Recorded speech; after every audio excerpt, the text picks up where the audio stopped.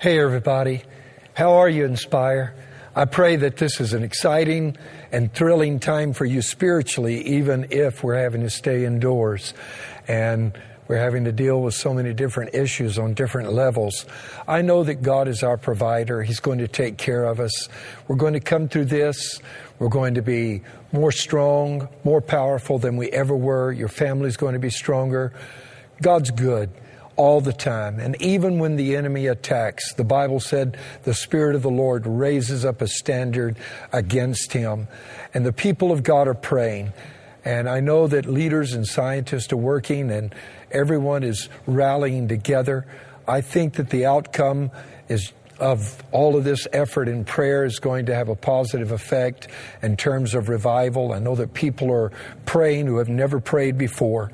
And if you're joining with us today and you're not a member of the Inspire Church family, I'm so glad that you're here. I pray the word of the Lord blesses you. We're honored to have you be a part of this live streaming program. And I want to go into the word of the Lord and bring something to you from the word of God that I know is going to touch your heart, and it is going to help you because the Word of God is an amazing resource. It is capable of doing for us what no other instruction, no other word, no other set of plans can ever do in our lives. And so I'm turning to the book of 1 Corinthians chapter 3, verse 1 through 4. The Apostle Paul is writing to the church in Corinth, and he's writing about a rumor or a story that he's heard.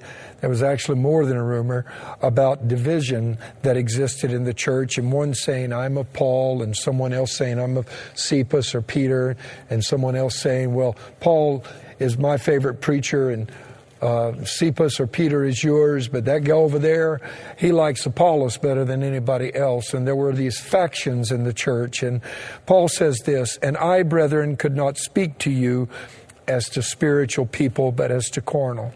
And as to babes in Christ, I fed you with milk and not with solid food. For until now, you were not able to receive it. And even now you're still not able, for you are still carnal. For where there are envy, strife, and divisions among you, are you not carnal and behaving like mere men? For when one says, I am of Paul, and another, I am of Apollos, are you not carnal?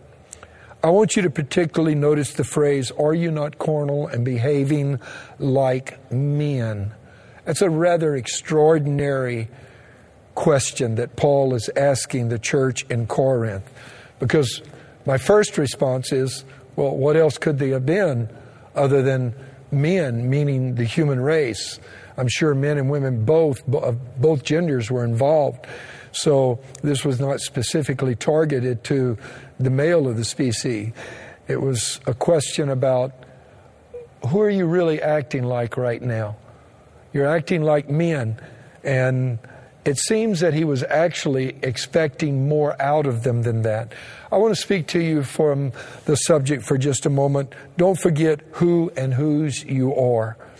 Before all of this with the coronavirus began, I was in a series entitled Redefining Normal. And the thesis of the series is this. It's astonishing how many believers do not live at the level of privilege they were intended by God to enjoy.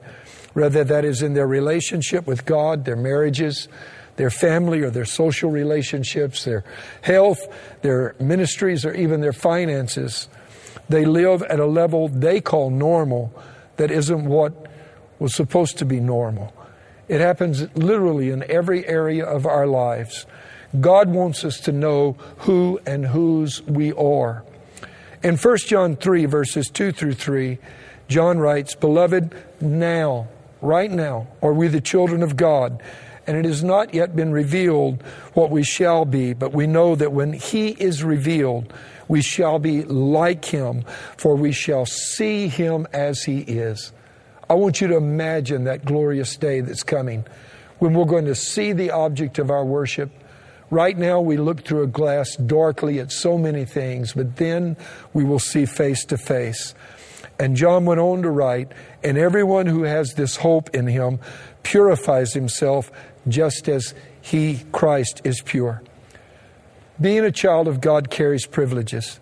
You're a child of a king, and not just any king either. John says you're right now the children of God. Not going to be at the rapture, going to be when you go to heaven. Right now you're a child of God. That means that right now there are privileges that we are entitled to enjoy. You're a child, as I said, not just of any king, but the King of Kings and the Lord of Lords. And I want you to notice that he didn't say in Scripture that God is our president or he's our prime minister. That means he isn't up for re-election. In 1 Timothy 1:17, Paul declared God to be the King eternal. Listen to that. Immortal, invisible, the God who alone is wise, to whom will be glory and honor forever and ever. Amen. Paul talked about this in his first letter to the church in Corinth, when he's talking about the fact that we actually are somebody different than we once were. And that's what he's referring to. And he's also referring to the fact that we must remember whose we are as well as who we are. He addressed the divisiveness of the church, and then he asked, are you not carnal and behaving like mere men? It's as though he was flabbergasted at the thought that we as the children of God would be willing to be just mere humans once more. Carnality and division had come into the church, and there was arrogance and pride and resentful spirits that had crept into people's hearts. People had bad attitudes. The old earthly nature had resurrected itself. Its ugly spirit was being manifest in the church. And it reminds me for all the world of where our nation has been for the last several years, and even where the church has been. There's been way too much division, too much animosity along religious lines, along political party lines, along the lines of race. There's only one human race, and that should never be forgotten. This other thing is just ethnicities, but we're all the same human race. And people have become mean-spirited, divided, hard-hearted, and that doesn't please God. It grieves His heart. And sadly, this has been in the church just as much as it's been in the world, and that just isn't right, because Jesus said, blessed are the peacemakers. If you're going to have peace, you've got to literally make it sometimes. Anybody can fight. Anybody can get upset, cause problems. Anybody can be angry as a result of things that they see going on in the world, but it takes a special kind of individual to try to bring about peace. In 2 Corinthians 5:17, the Apostle Paul points out to us that we were saved, and all that old stuff is supposed to have passed away, and all things has become new. He says, therefore, if anyone is in Christ, he is a new creation. Old things have passed away and become new. And literally, in the Scripture, it tells us we have experienced the new birth. We became new creatures in Christ. We received a new name. We have a new covenant. We live by a new and living way. We sing a new song, and we're going someday to a new Jerusalem. We're not the same people we were before we got saved. And we need to remember who we are. There's a story that is just really touching. A story about a young man and a woman who met and fell in love. Their names are Laura and Braden Faganello. They actually met and married in the year 2016. 9 months later, Laura sustained a terrible traumatic brain injury and lost all memory of anything that had occurred in her life prior to the age of 17. Laura didn't remember Braden. She didn't remember her marriage. She was only 1 year away from graduating university when the accident occurred. She couldn't remember any of that. And after the accident, she struggled to simply read or write and could barely speak. Laura took off her rings and handed them to Braden and said that she couldn't stay in a marriage with someone that she didn't know, didn't remember knowing, didn't remember falling in love with, didn't remember getting married to. But Braden refused to give up hope. He started to date her again, and for 2 years he pursued and dated her. She says that over time that Braden became her best friend, and then her crush, and then her love. And then last year they remarried. We always must remember who we are. but not only who we are, whose we are. Just as tragic as that story is, it's just as great a tragedy that people could be in relationship with Christ and then begin to act like mere human beings. So let's talk first of all about who we are. John said, now we are the children of God. Right now. It's not going to happen later. You don't have to reach a certain point in your life where you've served God 10 or 15 or 20 years. You don't have to be like Enoch. You walk with God and get translated before you become a child of God. You're a child of God right now. You are redeemed by the blood of the Holy Lamb of God. You have privileges as a child of God that those who do not serve Christ do not enjoy. What am I talking about? You can have peace in the middle of the crisis. You can have joy that others cannot simply relate to or understand. They simply can't. And they wonder why you don't throw up your hands in despair as they do in the very same circumstances. But let's not just remember who we are. Let's remember whose we are. We belong to God. He said, you're not your own. You're bought with a price. The precious blood of Jesus Christ purchased us from sin and iniquity, and we belong to Him. Our body is at the temples of the Holy Spirit, and He loves us more than human words could ever possibly express. You want to know how much He loved you? He loved you so much that He gave the dearest thing that He had, His Son, in exchange for us. That's amazing. So, back to what Paul says in his text to the church at Corinth. Why are you acting like mere human beings? You're a higher order of creation than that now. You're a child of God. Let's act like we're God's children. We're more than overcomers through Jesus Christ our Lord. He's the one who is our source of strength. We don't have to rely upon human ability or human ingenuity or the strength that we have within us as individuals. We rely on the strength of a higher power.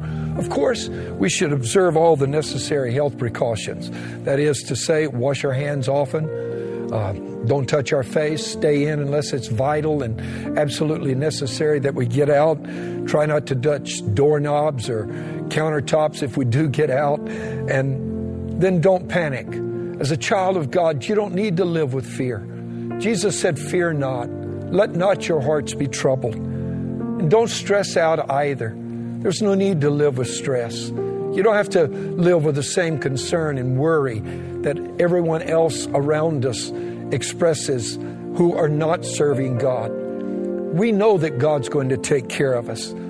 David said, I was young and now I'm old, and I've never seen the righteous forsaken nor his seed begging bread. And then fourthly, speak life. Speak life over your family. Pray over your family. Speak life over your own health.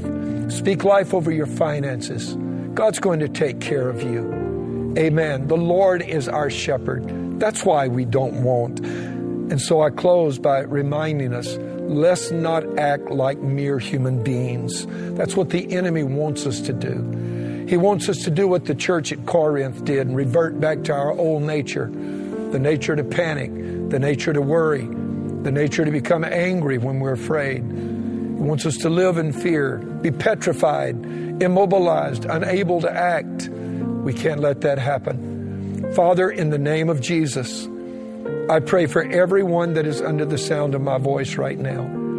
Everyone that is watching this broadcast, this streaming. If there's one out there that doesn't know you who is tuned into this program, I'm asking you to save them right now.